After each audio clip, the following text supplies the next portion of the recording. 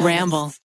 The wait is over. That is right. Season 5 of The Kardashians is here. Just when you thought life couldn't get any faster, they're punching it into overdrive. Kris, Kourtney, Kim, Khloe, Kendall, and Kylie are back and continue to defy expectations in all their endeavors. So get ready to go behind the glitz and glamour of the most iconic family on television. The all-new season of The Kardashians premieres May 23rd, streaming on Hulu. Bada bing, bada boom. Welcome to this week's main episode of Rotten Mango. I'm your host, Stephanie Sue. Welcome to IHOP. How many people are in your party? Great, right this way. Is this table okay? Can I get you any drinks started before you guys look over the menu? All right, coming right up. Dee had the routine down to a T. She knew what to say, when to smile, when to talk about her kids, when to flirt, so that she could get the best tips rolling in. But today was different. She felt the bile sitting at the top of her throat, threatening to come out at any second. She could hardly remember any of the orders or which tables were even hers. She ran to the bathroom to splash water all over her face, cold water, and she looked into the mirror. You have to do this, Dee. Your life depends on it. You have to. You can do it. Her hands were shaking as she grabbed the jumbo-sized oregano bottle in her purse. She opened the lid, took a big gulp. It always helped when she was anxious. She went out to the tables, a fake smile plastered on her face. She was smoothing out the wrinkles on her apron. Dee, are you okay? Guy on table 5 needs more syrup. Yeah, okay, got it, don't worry. Dee walked over to the man sitting alone, thinking he needed more syrup, but instead he paid his bill and handed her a napkin as he walked out. There was a number written on there. Not his number, not a phone number. He wasn't hitting on her. It read $3,000. That's how much it would cost Dee to kill the man that she wanted dead and to keep her job at IHOP. She shoved the napkin into her apron, hoping none of the other customers saw, and tried to finish her shift, knowing that very, very soon he would be dead. She's a hit woman? As always, full show notes are available at RottenMangoPodcast.com. But if you want all the information out there on this case, you will want to read this book. Because even just the psychology behind this case, it's fascinating. It is unlike any other case that we have really talked about. You're going to think that this case is going to go one way, and then it's going to take a U-turn, end up in a weird land where strange things just keep on happening, and you don't even understand any of the parties involved. Like, their motives are not the typical motives that we deal with. So the best deep dive that I could find on this was a book called Without Mercy by Gary Provost. And it is so detailed. The author went through transcripts, court files, police files, hundreds of interviews. And they do such an amazing job at including all the necessary details that provide just so much insight into the psychology of the people involved. So with that being said, a lot of people will do crazy things in order to avoid being fired. For good reason. I get it. Our entire livelihoods depend on our jobs, and the idea of losing that job is terrifying. It's life-altering moments that can really make or break a family. Now, most of us will do whatever it takes to not get fired. And by whatever it takes, it means, maybe suck up to your boss a little, be nice, bring some cupcakes to the office, that type of stuff. Get your work done on time. But some people, they will blur the lines of morality so long as they can keep their jobs. Some people are willing to lie to keep their job. It wasn't me that embezzled the money, it was Kevin. Some people will throw other people under the bus to keep their jobs. I wasn't working on the project, it was him. But would you ever be willing, would anyone be willing to kill for your job? One waitress at IHOP would. So before the maple syrup ran dry, 2 people would be dead.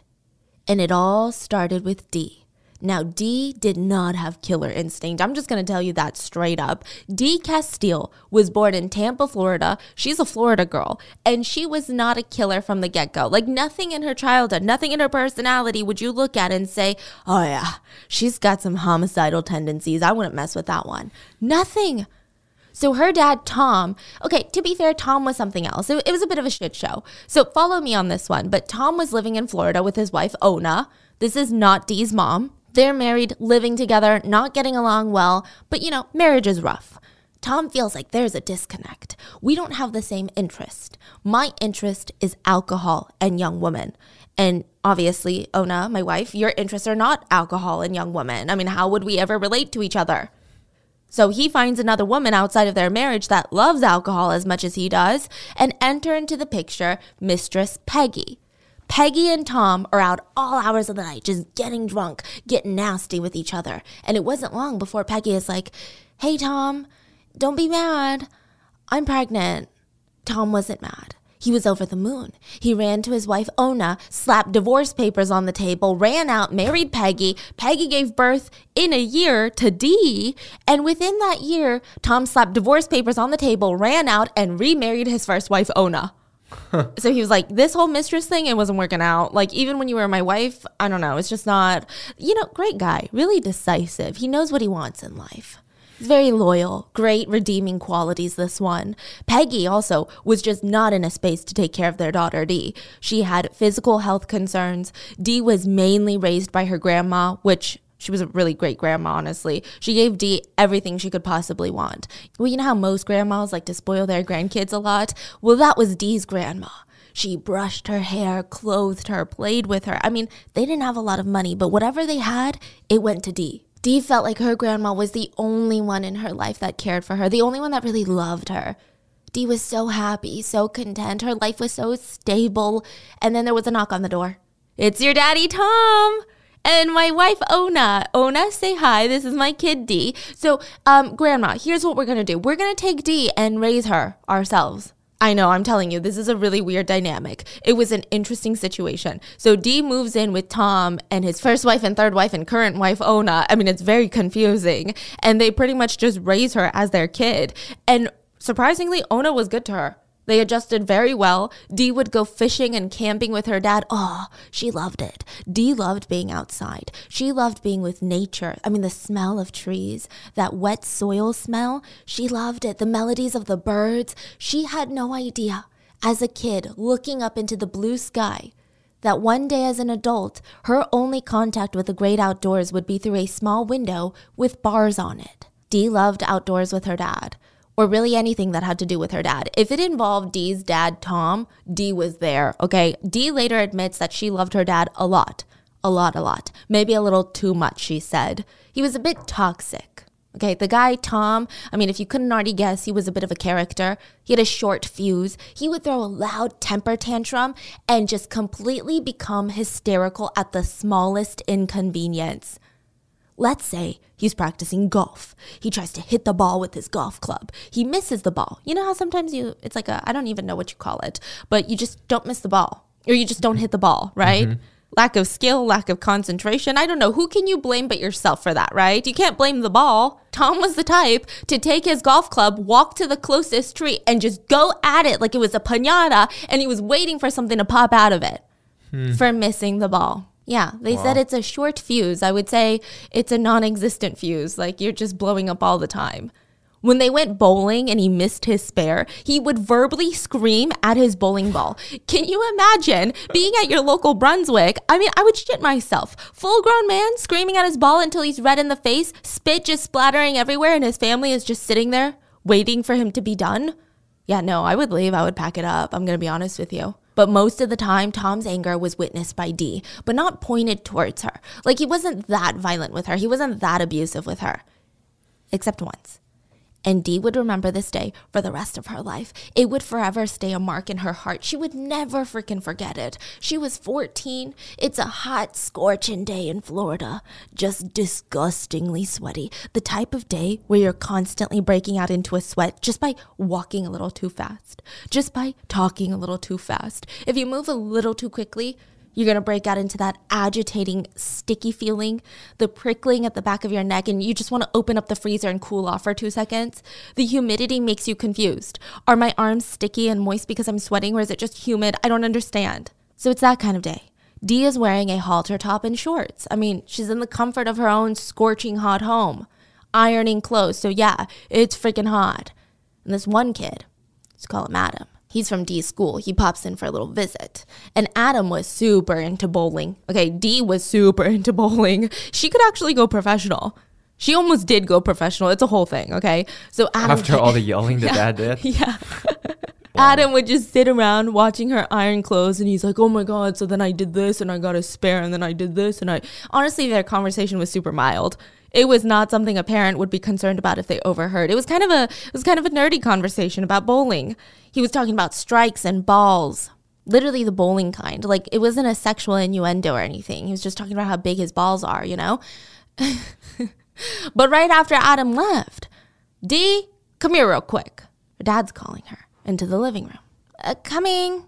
Dee walked into the living room and stood in front of her dad, waiting for him to say something. What? What is it, Dad? Come here. What? She could tell her dad was pissed. I mean, she had no idea why, but he was pissed. She walked closer and closer, and Tom's hand came up fast and hard, and he slapped her across the face. Look at what you're wearing. Dressing like a damn slut for the boys. You're indecent. You're as cheap as piss. And then he beat her. Dee said she could forgive the beating. She did forgive the beating, but the words, "you're as cheap as piss," I mean, it gutted her. She would remember it forever. She would never forgive him for that, even when he died. So yeah, there was some trauma and clearly something going on with Dee's dad. But other than that, even Dee claims she had a happy childhood. She loved sports, extracurriculars, super involved in school. She even got a car for her 17th birthday, even though it meant that her parents would literally go into debt getting it for her. I mean, she got what she wanted. But there were some big hiccups in her life, like the fact that she started getting drunk as early as 13. And it wasn't just that peer pressure drinking. I mean, that's kind of how it started. But she loved alcohol. Like, do you remember when you're that age, you try alcohol? It's disgusting. You're like, why do adults like this? This is gross. I thought wine would taste like grape juice. It doesn't. It does not at all. Dee thought it had to do with the fact that her body tolerated alcohol well. Other kids would pretend to be cool and, kind of hold their noses while they take shots of tequila and then chase it down with some Sprite, but not Dee. She never threw up. She was never hungover, never had a headache after drinking too much. She actually loved it. She loved everything about it. She loved the taste, the smell, the burning sensation of it burning down her throat when she swallowed it. So she's taken shots of alcohol and other things because at 17 she starts gaining weight. It was weird for Dee. She's like, I never gained weight like this. And you guessed it. She was pregnant. She told Ona first, probably because she was terrified at her dad's reaction. But Ona was not a good support system. Okay, Ona was nice to her, but not a good support system. All she said to Dee when she found out that she was pregnant was, "Oh my God, your father is going to kill you." Which is accurate. Tom flew off the handle. He wasn't violent. He didn't beat Dee, likely because she was pregnant, but he was screaming at the top of his lungs, "You're going to ruin your life. I'm going to kill that son of a bitch. You know what? No, you're getting an abortion. That's what we're doing, an abortion." He took her hand, stormed down to the doctor. "I'm sorry, but there's no way for us to safely perform this type of operation in the second trimester because it could endanger Dee's life." And just like that, Dee was having a baby. Her boyfriend, we're going to call him Harry. Harry decides in this conservative town that they were just going to have to get married before the baby comes out. So it was agreed. They would wed and hopefully live happily ever after. The wedding itself felt very high school. Dee was basically like, okay, I'll come pick you up at the ceremony, see you at your house at 10. But when Dee drove up in her white dress, one of Harry's best friends was standing outside his front door like he's Secret Service, and the groom is the president. Do you know where this is going? He's not going to show up. Hey, where's Harry? Harry's not going. What? What do you mean? He's not going, and he's not going to marry you. What? Why? He said, look, he doesn't want to ruin his life, and if you take him to court, I'm going to testify that I screwed you, and I can get 5 other guys to say the same thing. We'll say that you don't even know who the real father of the baby is. Now leave Harry alone. What? Yeah. Dee was stunned, heartbroken. Sure, Harry wasn't the catch that she was hoping for in life, but she was kind of getting excited about the idea of the wedding, her family, and this was just cruel. It's not like Dee was ready to get married and have a baby in high school. I mean, Harry was being so selfish. When Dee's parents found out, they flipped out on Harry's parents, and the two actually did end up getting legally married. But they never, lived together. It was just so that she wouldn't give birth out of wedlock. They were never truly a married couple. And Dee was never truly a mom to her baby boy. She actually gave birth to her baby boy on her 18th birthday, and she called him Tommy after her father, Tom. Now, Tom Sr. and Ona, they were upset, but they were infatuated with their new grandson. They literally treated him like their own child, and Dee did too. She was more siblings with Tommy than anything. She virtually had no parenting responsibilities. She would go out, date, drink, bowl, work as normal as if nothing in her life had changed at all whatsoever. Tommy actually believed for years that Dee was his sister, not his mom. Meanwhile, Dee is out there dating millionaires. You're like, wait, what just happened? How did she upgrade from Harry to millionaires? Okay, let me explain. So after dropping out of high school, Dee gets a job as a secretary for the mayor of the city, 60-year-old Henry Melander. Henry was an old married man. No offense. Is that offensive? No offense, all married men out there. And she was 18 years old, and he mainly hired her for her looks and youth. Look, it sounds creepy, and it is, but it's not the worst possible thing in the world, because he never made her feel uncomfortable. So for him, it wasn't that he wanted to get with young girls. He actually liked being seen around young women because I guess it made him feel like he had arm candy. And he felt like a pimp. I don't know. Okay, this guy's weird. He was the mayor, though. So in fact, Dee said she loved him. He was like a mentor and a father figure in her life. He introduced her to so many business and political connections. He taught her a lot. His motto in life was, money talks, bullshit walks. Great mayor. Great mayor. Yeah. I feel like it should be the other way, no? What? Bullshit talks, money walks? I see, yeah. Yeah, right? I don't know. He's old. Yeah, fool me once, never gonna get fooled again, okay? And his money talked, okay? When Dee got a parking ticket, it was taken care of. When she was pulled over for a DUI, it was taken care of. What did Dee learn from this? Was it to never drive under the influence ever again because she could seriously injure herself or others on the road? No. She learned that in life, if you knew the right people, any problem, every problem, could be fixed, paid off, swept under the carpet, or even ignored. Later, while on death row, Dee would say passionately that she wouldn't even be sitting in prison right now if Henry Melander, the former mayor, was still alive. Henry introduced her to a ton of millionaires, sons of millionaires, heads of the industries, future governors, and sometimes men that had occupations that you would be smart not to ask too many questions about, you know? Just know that they made their money, and the less you know, the better for you. Dee went from dating men like Harry, the ones that needed high school buddies to stand guard in front of their parents' house to protect them from the girls, to men who were 15 years older and owned yachts. I mean, they were powerful, rich, and sometimes even famous. But Dee had a rule. She would only date if they were singled. No married men ever. Dee really liked these men. She even later theorized, I don't know, maybe I was looking for a father figure at the time. Who knows? I'm not a psychiatrist, okay? But these were some of the best years of her life. She went on dates on yachts, ate the best food, traveled to bougie hotels. She drank some of the finest wines and liquors. Dee said usually she would have a first date with one of these men, get drunk, have sex, and if she didn't get drunk, she wouldn't have sex. And then there would be no second date. Dee said the booze made her more confident, carefree, happier, but it also made her more sexually compliant. And then she got pregnant again. This time, the father was not Harry, but a rich 20-something-year-old generationally wealthy man. We're going to call him Ben. He was the youngest son of one of the most powerful families in all of Dade County. If you don't know Dade County, it's the county that Miami is in, I believe, in Florida. Yeah. Got it. It's Old money. Old money, and we're talking in a big, fat county with a lot of big, rich people, you know? He's from one of the wealthiest families. Yeah, and according to the author who refuses to name this person, the family is still prominent in Florida to this day. Yeah, and together they developed Dee's taste for scotch, and they made a fetus. Dee was not ecstatic. She did not want to go through this again. And contrary to what some might be thinking right now, Dee was very practical when she was younger. I don't know what happened when she got older, but she was very practical when she was younger. She said that she understood her position in these types of relationships, which is it doesn't matter if she had a baby, she would never marry this man. It just wouldn't happen. Their family would never allow it. I mean, these older rich families saw her as fun eye candy, but not really a human on their level, if that makes sense. So she told Mayor Henry about it. He gave her $500 and she went in for an abortion. Now, this abortion, she was a bit too far along. Dee said her doctor couldn't go the normal route. So I'm thinking no medical, no surgical abortion. They had to pump air into the uterus to cause an abortion, to force a miscarriage, essentially.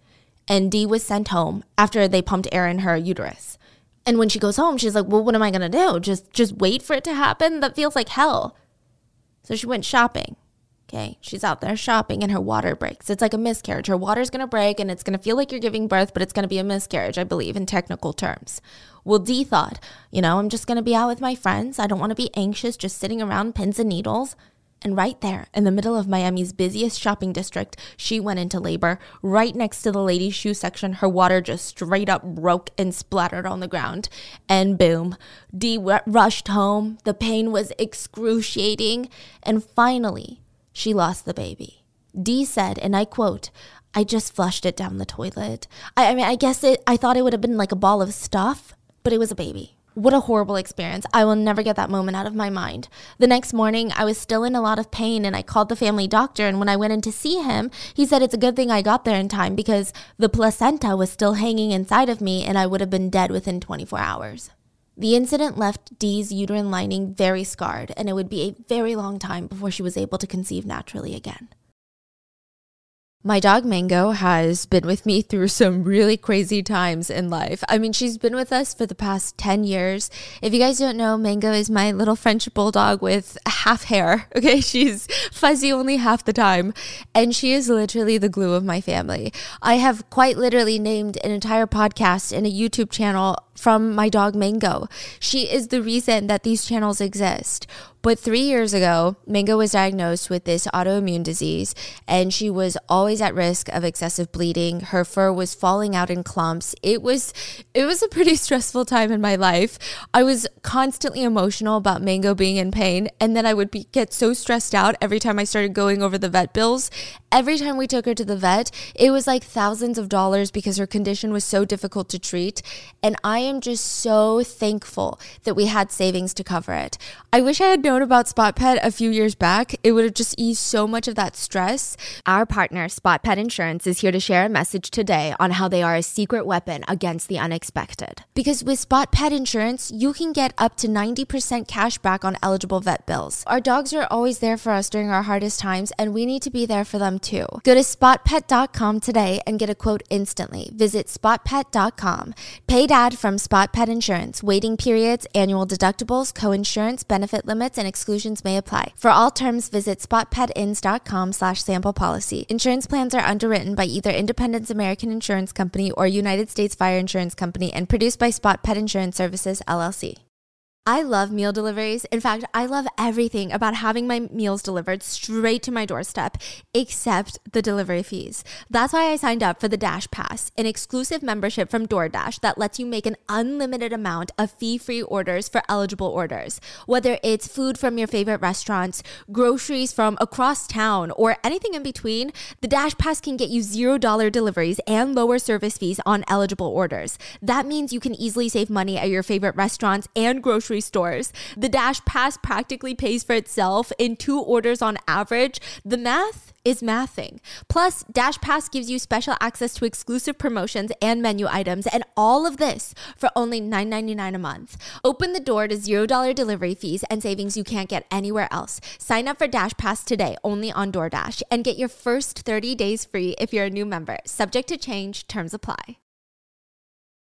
But this is kind of the mark where Dee's troubles would really start. Because of this abortion, let me explain. She's just 20 years old. Because of this abortion, her whole life would change. She had upgraded from being the secretary of the mayor to being the secretary of Florida Power and Light, which is a super impressive position to be at such a young age. She was the executive secretary at Florida Power and Light. I mean, she had such a bright future ahead of her. She's 20, but everyone looked up to her. Nobody was upset that this young girl had this position. She knew what she was doing.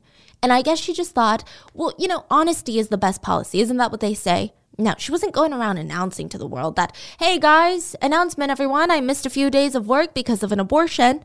But if somebody asked, she just told them the truth. She was like, oh yeah, I was out because I had an abortion. Well, she was fired from her job because of it. Yeah. People were very upset at what she chose to do with her own body. It's weird. Wow. But they were very upset. And Dee drowned her sorrows in scotch and then decided, you know what?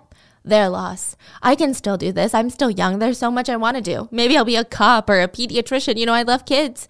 And by the time that she was fully recovered from the abortion, Dee was bowling 5 times a week. She was the best female bowler in all the leagues in town. She was even elected as the youngest woman ever to be on the board of directors at the Women's International Bowling Conference. What? Wow. Look, her name is getting around. There were whispers. She's gonna go pro. I can just feel it. Pro bowling scouts would even come to watch her. Things were looking up. But when the bowling scouts interviewed Dee's friends to get a better idea of Dee's personal life, the overwhelming response was, well, she drinks. And the scouts did not like that. So it was then, drowning her sorrows yet again, she ran into her second husband at a bar. Because remember Harry? Yeah, this is going to be her second husband. We're going to call him Liam. Liam was drinking a margarita and Dee is like, what is that? I've never had that before. And he's like, it's a margarita. And what do you know? Just like scotch, Dee was like, hey, I think I like tequila. It's good. And remember, where there was alcohol, there was sex. And Liam was Dee's perfect type. Okay, keep this in mind because this becomes important later. But Dee loved a Giga Chad. Okay, I'm just going to be honest. She loved a super physically macho style dude. Tall, muscular, handsome, well-dressed, but like super buff. Super Giga Chad. That was her thing. So they get married, and 3 out of the 4 weeks, the dude was great. And you're like, what kind of scale is that? Like 3 out of 4 weeks, 3 weeks out of the month? Mm-hmm. So apparently there's something called a moonlight alcoholic, meaning 3 weeks out of the month, Liam was super chill, sober. He would go camping with her, buy her flowers. He made a decent living as a real estate agent. But then 1 week of the month, he would just go berserk. He would go on a drinking binge and become physically and verbally abusive. But 75% of the time was good enough for Dee for a while. Because Dee, she was sober 0% of the time. She considered it an even trade. Dee was a crazy high-functioning alcoholic. She was holding down a secretarial job. She was managing her bank accounts. She was drunk on the job, driving home, drunk all the time, constantly drunk. But you would never know it. You would have no idea if you just met her. And when she was 28, she gave birth to her first daughter, Susan. Dee was in love. She quit her job to be with Susan full time, and both parents quit drinking for a while, and they were in this honeymoon phase, and they wanted to be this happy, stable family unit, but it wouldn't last long. He got so drunk one night, Liam grabbed a gun, pulled the safety off, and Dee knew a little bit about guns, okay? What? She used to go hunting with her dad, and she knew that this gun had a soft trigger, meaning in his drunken state, it would be so incredibly easy for him to kill her and Susan.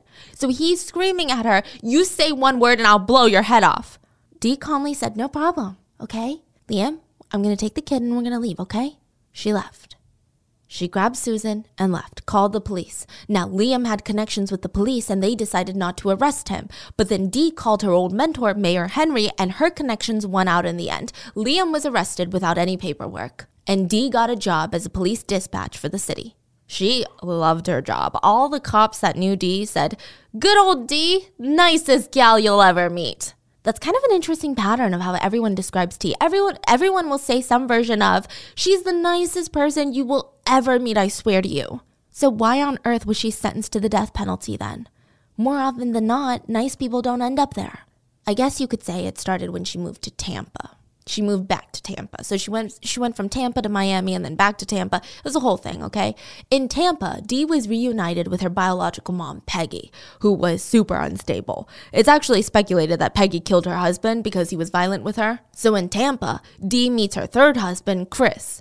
And you guessed it, Chris is an alcoholic. Dee didn't even like Chris. She felt pressured to marry him because everyone kept telling her, oh my God, you guys are like so cute together. No, seriously, you guys are like made for each other. Plus, you're a single mom and he doesn't mind. I mean, you should totally get married.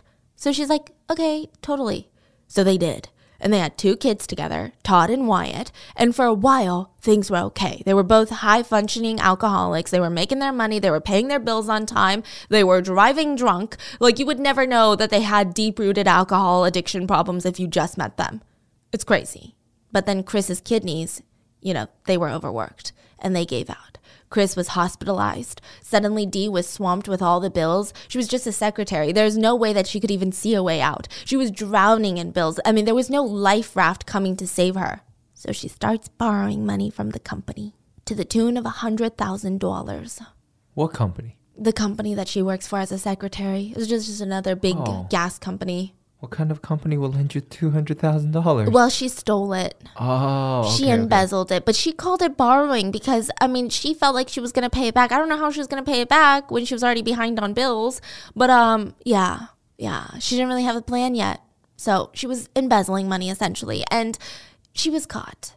Not only was she fired, but she was effectively banished from the white-collar job market. She could never work another secretarial position after that. So she had to start bartending and waitressing, which, I mean, can you imagine? It's only going to fuel her addiction to alcohol more, being surrounded by alcohol every single day, all night, nonstop. So side note, while bartending, she meets a customer, a regular named Mike Irvine. They call him Mike. It's important. Just remember Mike. So Dee divorces Chris because he was too nice. She's like, he's not that exciting. He's got kidney issues and he's always sick and I just want someone unstable, okay? Then she meets her next husband, Cass. Her and Cass get married and he's an ass, okay? This was a terrible idea. Cass is super abusive. He's insanely jealous. He would beat up Dee just for talking to other men. He was violent with her. The instability in the house affected the kids so much that 11 years old, Susan is 11, her daughter. 11 years old. Susan is like, I'm moving out. Can you imagine an 11-year-old moving out because she can't take it anymore? Now, it's not specified where Susan went. I'm assuming she went with a relative, but I mean, that's crazy. Dee and Susan would actually stay in touch. They did have a close bond, but it really impacted Susan's life. And with the horrible influence of Cass, Dee started to give up on her life. She was depressed. She wasn't even interested in being a mom anymore. She let her two sons just basically raise themselves. If they were bored, she would drop them off at the mall and hand them a few dollars of spending money. Dee was getting fired from every job she had for drinking on the job. She would get drunk and yell at her bosses sometimes. She got up in the face of one of her bosses and said, "Whether you like it or not, I'm not working tonight," and then left. I mean, can you imagine, like, you're scheduled to work and that's what you do to your boss? It's definitely a fireable offense, I think. Dee was downing 2 bottles a day, and that was business as usual for her. And finally, she gets a new job at the International House of Pancakes, IHOP. Dee would get drunk, drive to work every day, and then drink on the job, and then drive home drunk, only to drink more. And honestly, the amount of drunk driving in this story is shocking, but also confusing how she never hurt herself, or worse, hurt someone else on the road. Which, side note, for some bizarre reason that had to do with drunk driving, Dee felt like IHOP was her last chance. She was like, this is the only hope I have in my life, because anything further than IHOP, I can't drive too drunk. This is like the perfect mileage to not get caught driving drunk. Oh, this is close. Yeah. And then anything else that was closer, she had already been fired from.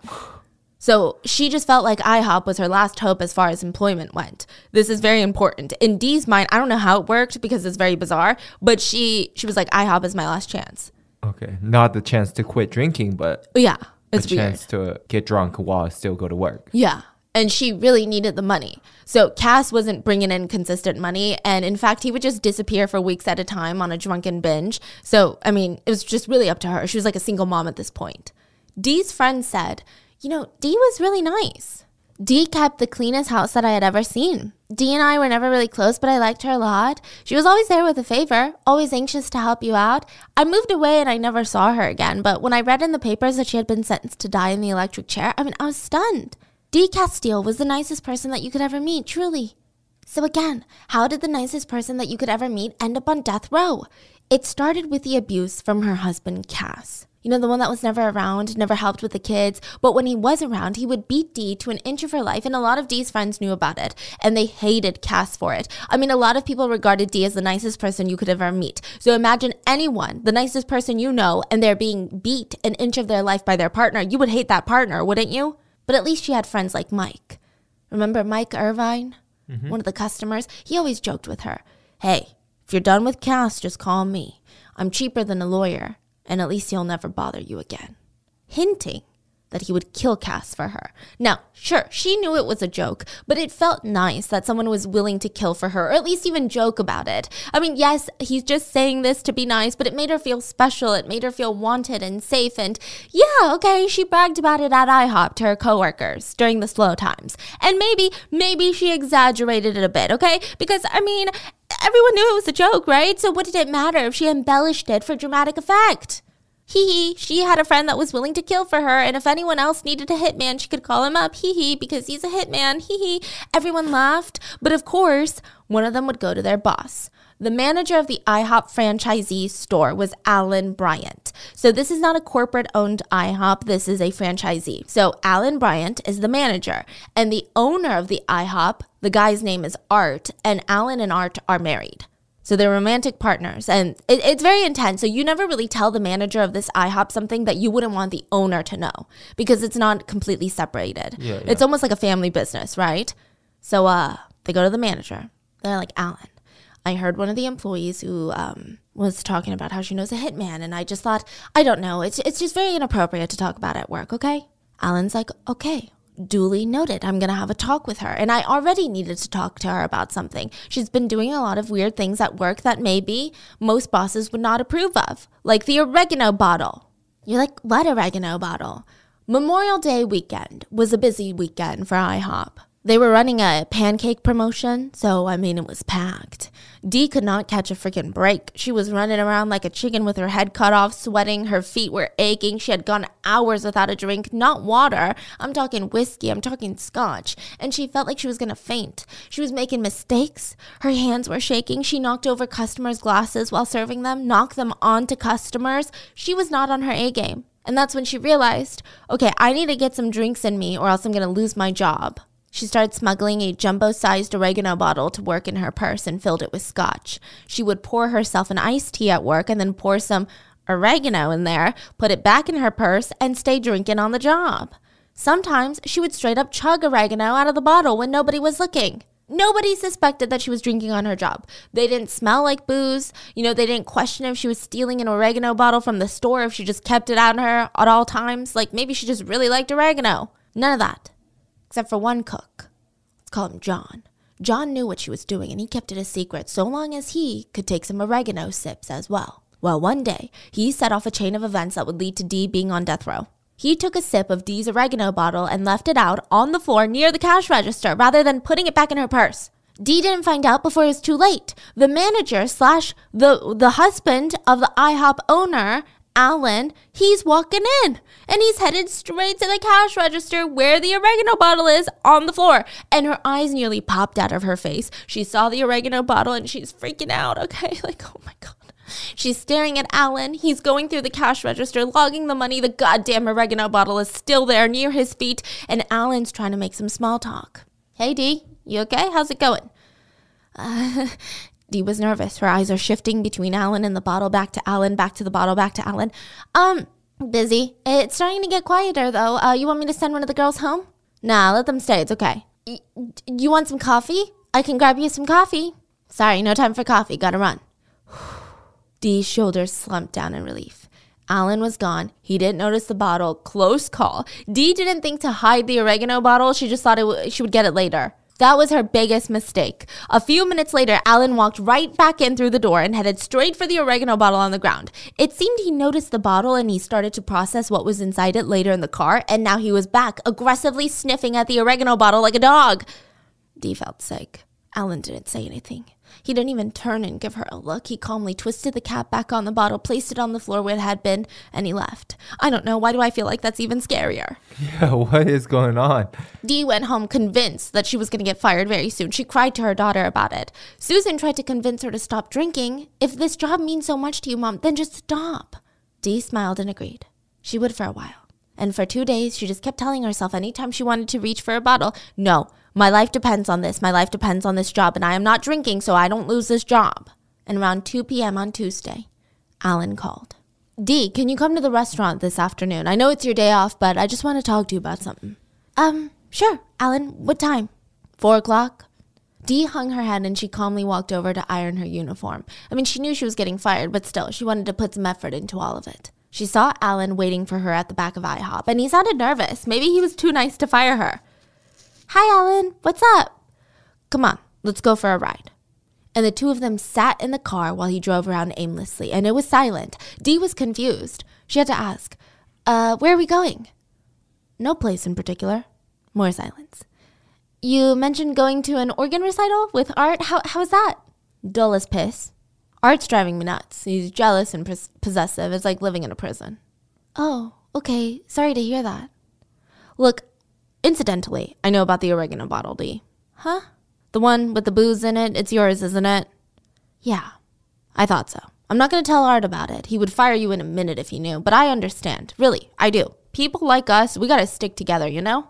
Dee let out a sigh of relief. Oh my God, she's not getting fired. I'm going to give it up, I swear. I'm going to stop drinking. How so? The alcohol doesn't do me good, and I should have given up a long time ago, honestly. It's for the kids. I owe it to the kids to give up. Good. Good for you. Silence. And then his voice sounded angry while he said his next few words. I got to get my break, too. From Art. He's driving me crazy. And while Alan drove around aimlessly, he ranted about how miserable Art was making him, how boring he was, and then he asked her if she had been to Monty Trainer's in Coconut Grove. The fancy restaurant? Monty Trainer's? Yeah. No. It was quite lovely. We ate there after the recital. I'll take you there sometime. Dee couldn't believe it. Instead of firing her, Alan was inviting her to a fancy restaurant in Coconut Grove, a very expensive area. And then more silence. Dee, I know it sounds crazy, but someone told me you know how to make people go away. That you know someone that would kill for money. What the fuck is going on in this IHOP? So a little bit about the manager and the owner of the IHOP. Let's start with the owner. His name is Arthur Venecia, and we're going to call him Art because that's what everyone called him. His parents were immigrants from Spain, and they did really well for themselves. Art was able to explore his interests at a young age, and maybe his name played a role in it, but he was super artsy. Like, he loved art, music, any creative expression he was into. He actually became the president of the South Florida Theater Organ Society. He freaking loved the organ. He loved to play. It was like a lifelong passion for him. Later as an adult, he was this savvy businessman. He got into real estate, made a lot of smart investments, accumulated quite a bit of money and assets. So while balancing all the businesses that he ran, all of his artistic hobbies, Art really didn't have a lot of time for friends and hanging out. A lot of people said Art was a heavy introvert, but he was super kind. They said, we only have nice things to say about the man. Like, God, he was a really nice fellow. I never heard him say anything bad about anyone in my whole life. There was nothing that Art wouldn't do for you. He was intelligent, so kind, so well-mannered. But of course, he was very private. Like, I never really knew him that well. So he was very, very private. And one thing that I know about super private people is that once they let you in, you're there forever.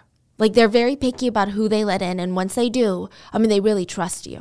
So 33-year-old Art meets 18-year-old Alan Bryant, and he lets him in. And at this point, Art was already established in the world. He had this beautiful home in Coconut Grove. He had real estate holdings, stocks, bonds. He lived a pretty relaxed lifestyle. And Alan, the 18-year-old, he was super attracted to that.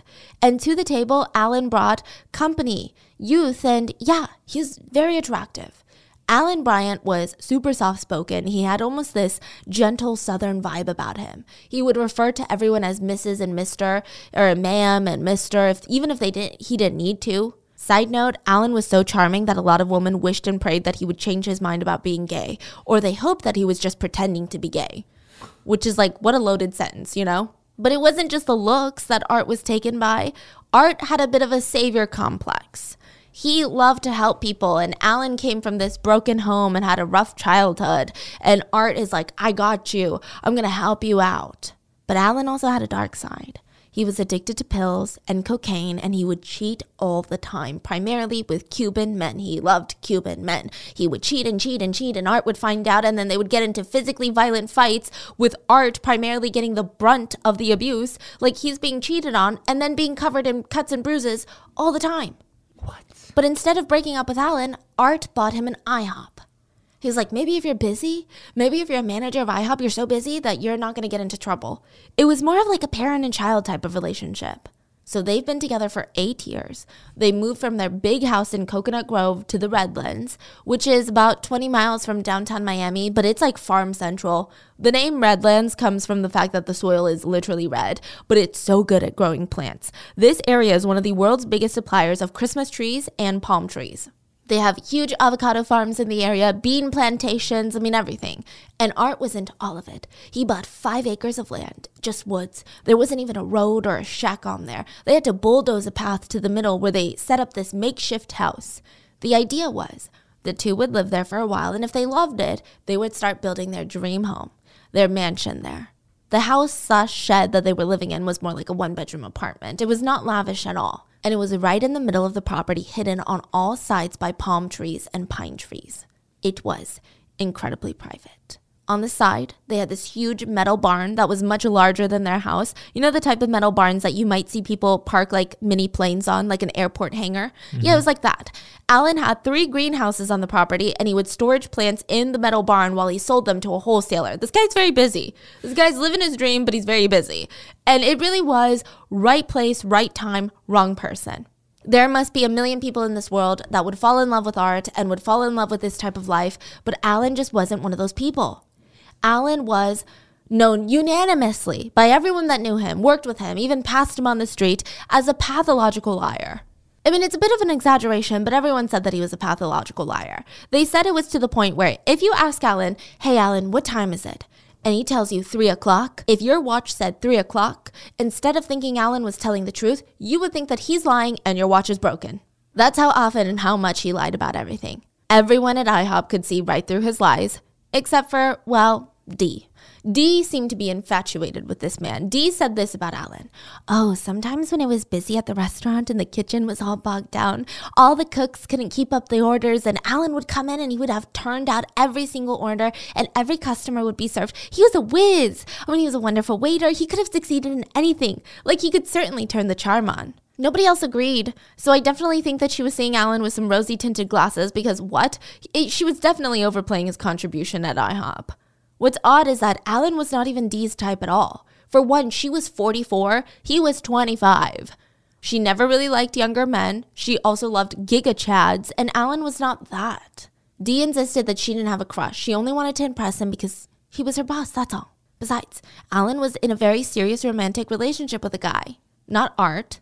Patrick, his mister. Patrick, the man that he was cheating on Art with, right? They were very much in love, so it's not like Dee stood a chance, even if she had a crush. But there she was, offering up her friend Mike as a hitman. When I was in high school, I had this ritual every day after coming home from school. I would grab a salty snack, sit down, watch my favorite mystery drama on TV.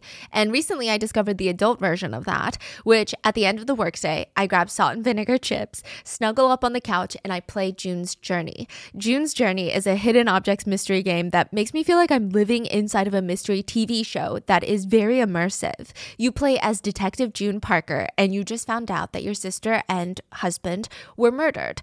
This is a fictional story. So you fly from London to New York to investigate, but the clues are just not adding up. So you get to go through these series of scenes from the mansion living room to a lavish garden to a 1920s style New York cafe. In each room, you have to find hidden objects that help you solve the mystery of your sister's death. And in the meantime, a whole lot of unexpected, just scandalous twists are going to happen. There's family secrets, danger, there's romance. I love traveling all over the world with June. Currently, I'm exploring Paris in the 1920s. Because the game is set in the 1920s, it just has the most aesthetic game design ever, and it's so cozy. Whenever I need a break from the suspense, I can pause the story and head over to my private island. Yeah, they give you a private island and you get to customize it however you want for you. I love cottagecore mixed with that old money vibe with a huge mansion and a luxurious garden and even like this train rail. June's Journey is the best way to unwind at the end of a long day or just to take a break in the middle of the day when I feel overwhelmed. I can escape all of my problems and turn into Detective June. Discover your inner detective when you download June's Journey for free today on iOS and Android. If I offered you 2 different pairs of jeans and I told you that you can only wear one of them, you could probably decide in 2 seconds.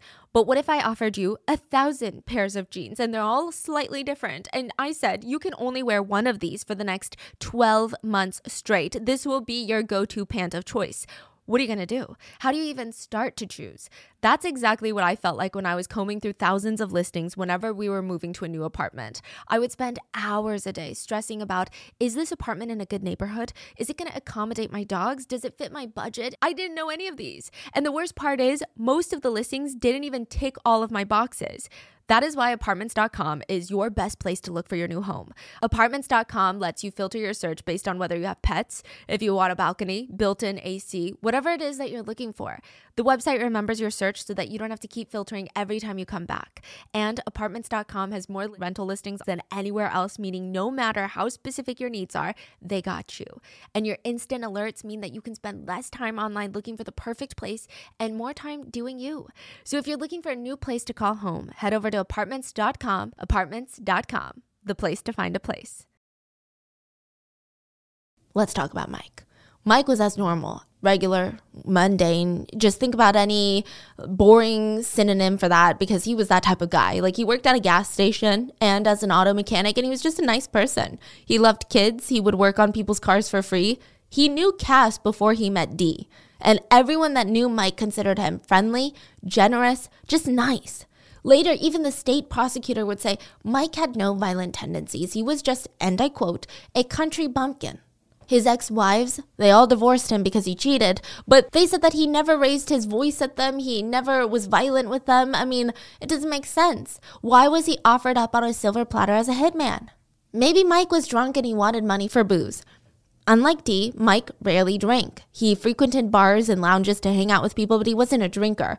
Oddly, though, he did drink a gallon of milk a day. That's a lot of milk. And I'm serious, it's a bit strange. I mean, I highly doubt that the milk made him violent, but like, why are you drinking so much cow titty milk? It's a lot of milk. Some people were like, well, maybe he was a violent homophobic. Maybe that's why he was even considering the idea of murdering Art as a hitman, because why else?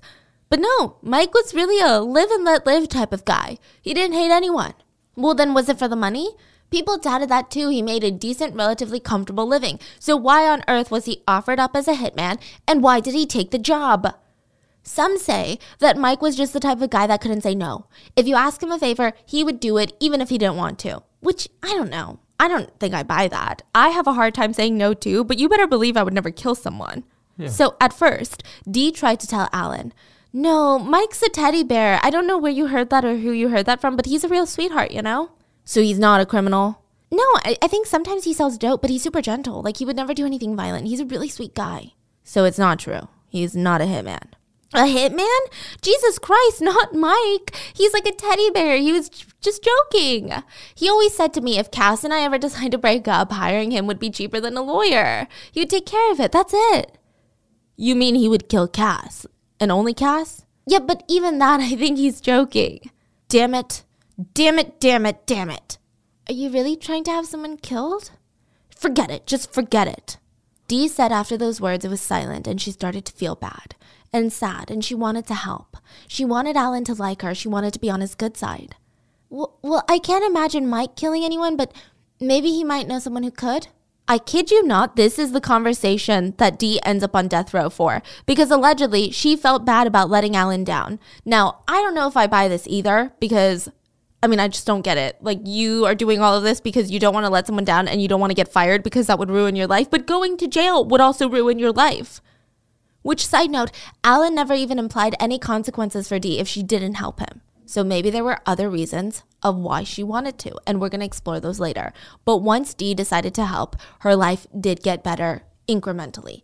Alan started changing up her shift. Instead of doing the night shift, she got the highly coveted 6 a.m. to 2 p.m. morning shift. Alan said it was because he wanted her to have time to start talking to Mike about hiring the other guy for them. She needed to plot this whole murder from 2 p.m. to, 6 p.m., right? So she would meet up with Mike. Hey, Dee, you still married to that son of a bitch, Cass? Yeah, not for long. Good, you finally saw the light, huh? I saw the light a long time ago, Mike. Then you ready for me to kill the bastard? Don't tempt me, Mike. Don't waste money on a fucking lawyer, okay? I'll take care of Cass for you. Is the bastard ready to die? I doubt it. Doesn't matter. You just give me the word and I'll kill him for you. We'll grind him up in the trash compact or something. Side note, Mike sounds serious, but he was friends with Cass first, and most likely he was joking. But somehow, in the process of joking about it, Mike would become a hitman. So I guess it's really not a joke after all. Hey, can I ask you something, Mike? Yeah. Would you really kill somebody? You mean like for money? Yeah. Why? Well, I know someone that wants somebody killed. Dee expected Mike to say no, but instead he said, who? Someone I know. Not me. No, I'm not a killer. Yeah, I didn't think so. But I do have a friend who'll do it. Really? Sure, of course. I mean, we wouldn't want your friend to know who we are, but we can deal it through you, right? Okay, well then I'll just go tell my friend who wants somebody killed if you just tell me the price. Well, it depends who the person is. You know, how hard he is to hit, a lot of things. I bet it's that gay manager of yours and he wants to knock his lover off. What? Maybe you're right. You bet I'm right. It don't take no genius to figure that out. My friend would need some more info first. Like what? Like who the hit is, where he lives, what are his habits, what kind of car he drives. You know, when he's normally home, a photo. We're going to need a photo. Okay, I'll see what I can do. And literally just like that, they started plotting a murder. But in the end, it would be a double homicide. So they agree on the price of $3,000, which Mike came into IHOP, wrote it on a thing, pretending to be a customer, gave the napkin to, I don't know why they did all of that, okay? I don't know why. And then they end up at the gun store. Dee and Alan trying to buy the murder weapon. Dee claimed she didn't want to be there, but she was still in her IHOP uniform, and Alan pressured her to go with him. No freaking way. Yeah, in her IHOP Just uniform. like after work. Yeah. She had some knowledge of guns since she had gone camping and hunting as a child, and Alan told her, I need you. I don't know anything about guns. Now, at the gun shop, Alan was acting strange. He was moving around the store with his arms behind his back, looking down at the glasses, glancing at the guns, really, as if he was dragged in here by his friend, and the last thing he had on his mind was buying a gun. And when it came time to pay, Alan starts patting his pants. Oh my God, damn it, I forgot my wallet. We'll have to come back. And they walk out, but before they get into the car, he stops and says, Dee, this is silly. Why should we come back? You can buy the gun. For some reason, he had cash, handed her the cash for the gun. And for some reason, Dee went in and bought the gun under her name. So yeah, fine, alcohol does do funny, not so funny things to the brain, but I refuse to believe it was just that and her being too nice to say no. Who just willingly buys a gun under their name when they know it's about to be a murder weapon? On the way back from the gun store, Alan was gushing about his lover, Patrick. He talked like a lovesick schoolgirl. I mean, he's the man that I've been waiting for my whole life. You know, we have something special. We really do. I just hope that he realizes how good I am for him. God, I just love him so much. It hurts. Well, why don't you just move on and move out? But what if Patrick leaves? You know, I need to keep him happy and in my life. I mean, we talked about the kind of house we want to live in, how to decorate it. You know, I want to show him the world. He straight up wanted Art's money to shower his lover with it. So knowing all of this, and Dee is apparently a good person, nicest person you'll ever meet, according to everybody that knew her, why the hell did she go through with all of this? I mean, it just doesn't make any sense. The first theory is that Dee is straight up mesmerized by Alan, and she is so afraid of losing her job that she would do anything to please him. So she had a crush, and she wanted to keep her job. The second argument, which a lot of DAs would believe, is that maybe Alan promised to give Dee some money after Art was gone. And 3, Dee's own theory about why she behaved this way was that she never really believed anyone was getting murdered. She claimed that she believed that Mike was a teddy bear, and she thought that he was just fucking around with them so that they could scam Alan out of a few $1,000s. And what was Alan going to do? Go to the cops? Officer, please, you have to help me. I was trying to kill my lover and the hitman scammed me. I mean, let's be real. There's no way. Dee even said Mike would refer to Alan as the little homophobic slur. So maybe he was a homophobe, okay? Some speculate it was a little bit of everything. If it happened, she would get some money out of it, but in order to function and to really go through with it, she would deny that it would ever happen in her mind almost as a coping mechanism. Dee later said, I don't understand myself. Why I didn't just tell him to take the job and shove it? I don't know. Back then, if Alan called and said, meet me in 10 minutes, I did it. It just doesn't make any sense. The men I liked were always real macho types, and they never intimidated me. I never jumped for those guys. So why did I do it for Alan? Maybe it was because I wanted to keep my job. And I guess to add some weight to Dee's theory, which I'm not 100% on board with, that she just believed no murder was taking place, the arranged hit just kept getting postponed. But Alan was spending money like Art was going to drop dead tomorrow. So Alan is out there spending his money, constantly stealing money out of the register to buy his new lover a new pair of shoes or a new wallet, and even writing checks from Art's account that he knew that were going to get declined. He just thought, what's the point of trying to keep up with appearances? The guy's going to die anyway. But the hit was stalling so long that Art and Alan had this explosive fight. Art found out that Alan had been stealing money from the IHOP register and bouncing checks. Dee saw Art at the IHOP, pissed off. His face was red. He was screaming, I could kill Alan, that son of a bitch. But when Dee really looked at Art's face, her heart twinged a little bit because he didn't seem angry. He seemed sad. He seemed more betrayed than hurt than anything. I'm gonna kill him. Art stormed out, but the next day he came back and he was the one with strangulation marks around his neck. Dee was so confused. Oh my God, Art, what happened to you? Alan started strangling me on the property, and then I pushed him off. It was awful. He had his hands around my throat. He was squeezing so hard he could have killed me. I swear it. I was scared to death. He said he hated me. I punched him. I slapped him. He slapped me, clawed at my face. I mean, it was awful. We were spitting and kicking and screaming at each other. I don't know what would have happened if Barry hadn't called the police. He ran outside. The police ran in. Alan had run into the bathroom and swallowed all the pills in the bathroom medicine cabinet. I was freaking out. The police got there. They had to baby talk him out of the bathroom. Like, come on, Alan. It's okay. You're going to be okay. Just tell us what pills you took. Now he's in the hospital. Dee was surprised. Not that Alan would do that, but more so that Art seemed more concerned about the guy that tried to kill him than the fact that he had almost been killed by the man he loved for the past 8 years. At one point, he even turns to Dee and is like, did Alan let you borrow $3,000? Remember, that was the exact amount for the hit on Art's life. What? He said he let you borrow money for the divorce. Oh, no, he didn't. Oh, he lied and lied, doesn't he? He said that he was helping you get a divorce and that you were his best friend. In the midst of all of this, Dee was a little too happy. Best friend? Did he really say best friend? Yeah, he said you were getting a divorce, but that's not true, right? No, sir, that's not true. Sorry. Dee felt like she was betraying Alan by even saying that. She had the urge to run to him at the hospital and take care of him, which is just so bizarre. Like, it's so out of left field. I'm so confused. So when Alan gets discharged from the hospital, the two book a motel and they stay with each other. Alan was pressuring Dee to make sure Art died ASAP because soon it was going to be too late and Alan wouldn't be able to get his stuff. And Dee is like, wait, I thought the hit is off, Alan. I mean, it's too much. There's too much drama. And Art said that you guys are getting a divorce. I mean, now you can be with Patrick, right? On what?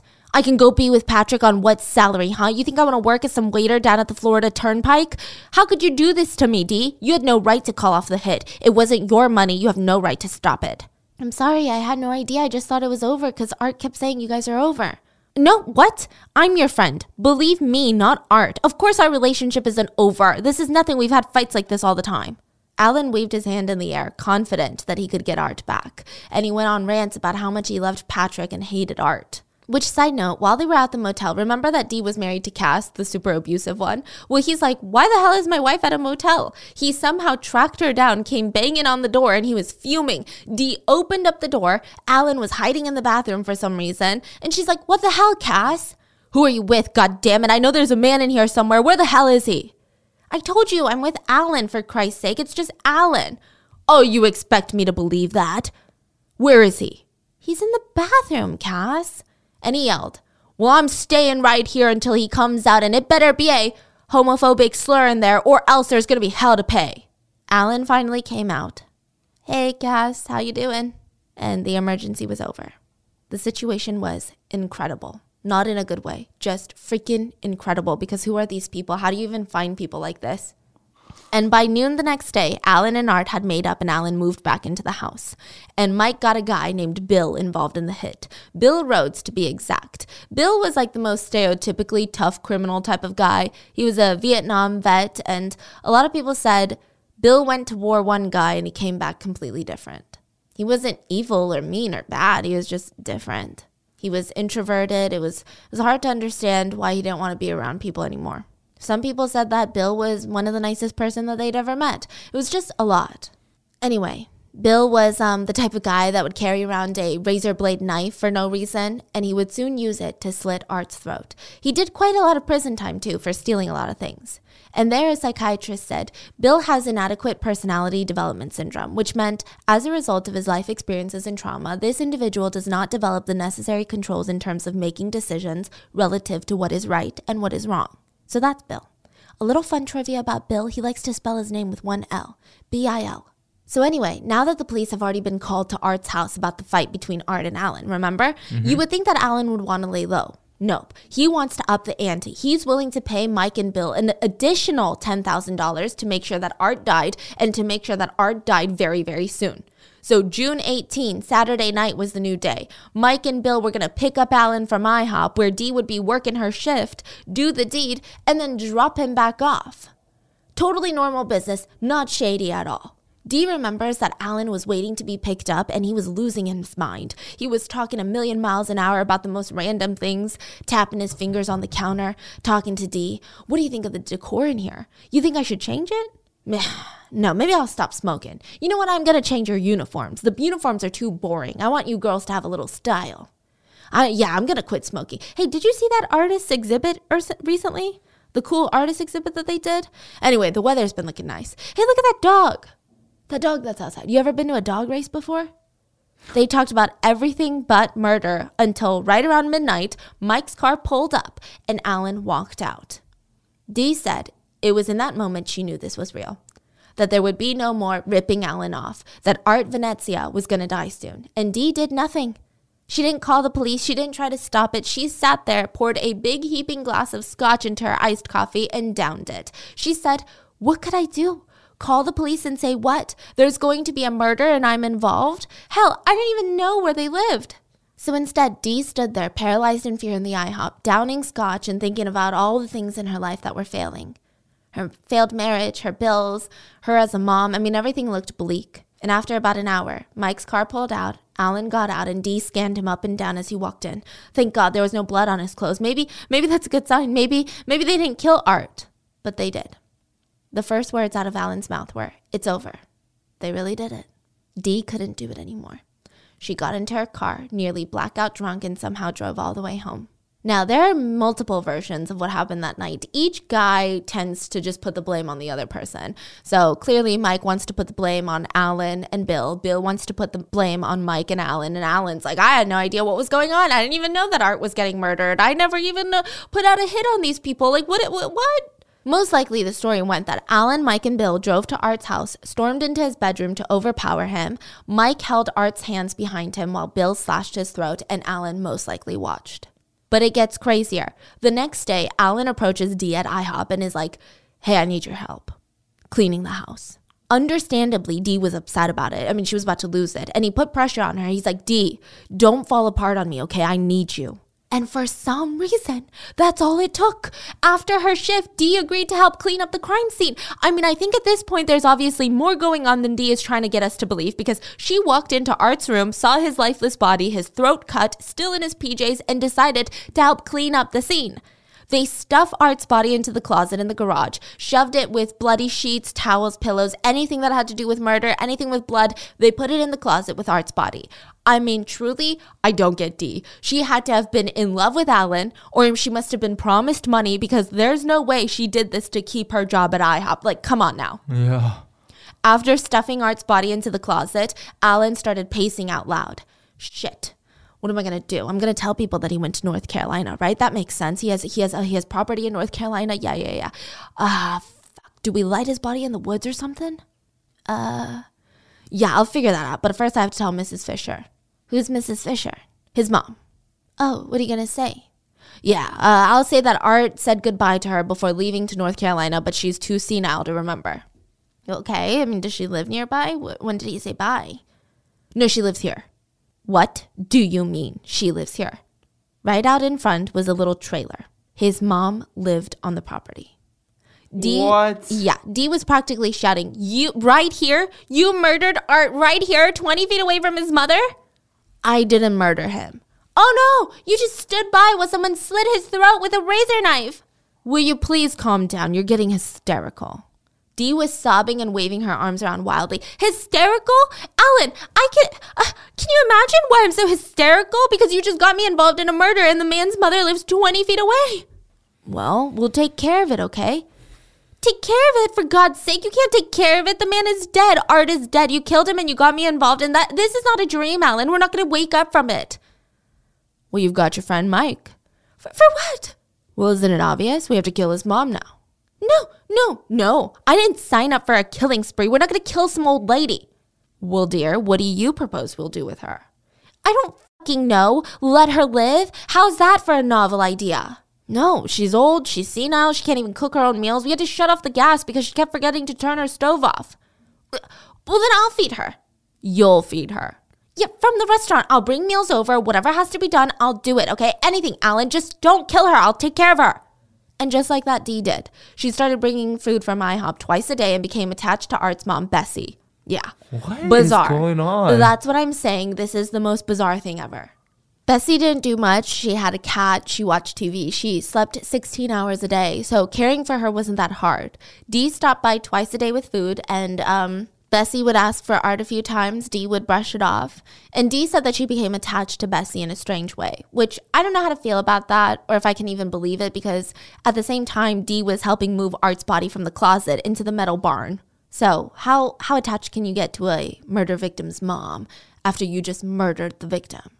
And Dee was starting to unravel for sure. She was overworked. Now that Art was dead, Alan felt like he needed the new manager of IHOP because he felt like he was the de facto owner. So in his mind, he made Dee the manager, but she was getting paid less because she wasn't making tips. She had to work more. She was working 16 hours a day and was making less money than when she was working 8-hour shifts. Wow. Meanwhile, Alan is living his best life. Nobody knew that Art was dead yet. He was taking money from Art's bank accounts, renting an upscale house for him and his lover with Art's money. They redid the entire place. He even bought Patrick a new car. He was stealing $3,000 a week from the cash registers at IHOP. That's $12,000 a month that he's just burning through. He never went back to Art's home, or at least not often. So twice a day, Dee would go and she would smell what she felt like was a rotting corpse. She would see Art's dog, a Doberman, just starving, waiting for his owner to come home. And Dee said it broke her heart.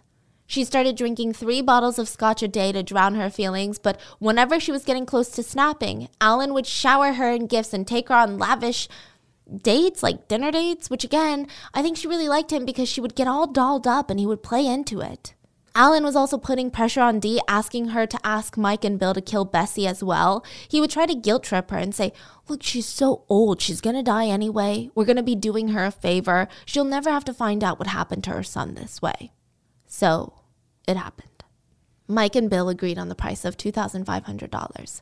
And Dee called Wayne's Backhoe Service to dig a trash pit on the southeast corner of the property. It was 18 feet by 18 feet by 4 feet. And the owner of the company, he came out to help dig because the soil is very hard. You can't do it with shovels. They had machines come in and they just remembered a nasty smell on the property. They dug the hole and left. Bessie was strangled to death. And Bessie's dead body, as well as Art's dead body, was put in the very bottom of the trash pit, and then they covered it with old mattresses and whatever else trash they could find. They called Wayne's Backhoe Service again to cover up the pit, which they did. And Alan thought that all his troubles were over, except for the fact that he spent all the money. Yeah. Wow. So IHOP had to be taken away because they weren't paying the bills. They weren't paying the franchisee bills. They didn't own IHOP anymore. So Dee lost her job. She was so broke she couldn't pay her rent. And when she went to ask Alan for help, he's like, well, I don't really have cash, but there is a house that's sitting empty that you could live in. So she moved into Art's house with her kids, the one that Art was murdered in. It's remarkable, like all these people involved. I don't even know what to say about these people. Alan sold Bessie's trailer for $4,000 and it only gave Dee $300 worth of the profits. And when Alan was out of cash again, which he was constantly out of cash, his burn rate was insane. He refinanced Art's house and somehow they got away with it. They didn't even ask for an ID. Alan became a notary so he could make Dee the power of attorney for Art. They sold Art's yacht, his organ, literally everything and everything. And even then, Alan was still out of cash. I mean, he was spending like there was no end. Finally, they had to sell the property. And Dee told her daughter everything. She was at a breaking point where she felt like she was next. She suspected that Alan would kill her next. They helped call the police for Dee. The bodies were dug up, and Dee was arrested for murder, which she was genuinely confused by. She could not comprehend how she could be charged for murder if she didn't do the murdering. She wasn't even there when the murder happened. She was just so confused. Listen, I think Dee is definitely delusional for sure. So Dee, Alan, Mike, and Bill were charged with murder. All of them were sentenced to death on Sparky, which is the name of Florida's busiest electric chair. But they would never have their date with Sparky. They were all overturned and commuted to life in prison instead. I believe all of them are still in prison, except for Dee, who died of natural causes. And that's the story of the International Homicidal House of Pancakes. Wow. It's a lot. Yeah, what a bizarre story. Yeah, this is like, I don't even know how to understand these people's motives and what they were thinking and what these people, if they were in a movie, I would think this is so unrealistic, this is dumb. But it also makes you really rethink what the hell is going on in that IHOP. And that's it for today's case. And I will see you guys on Sunday for the mini-sode. Bye.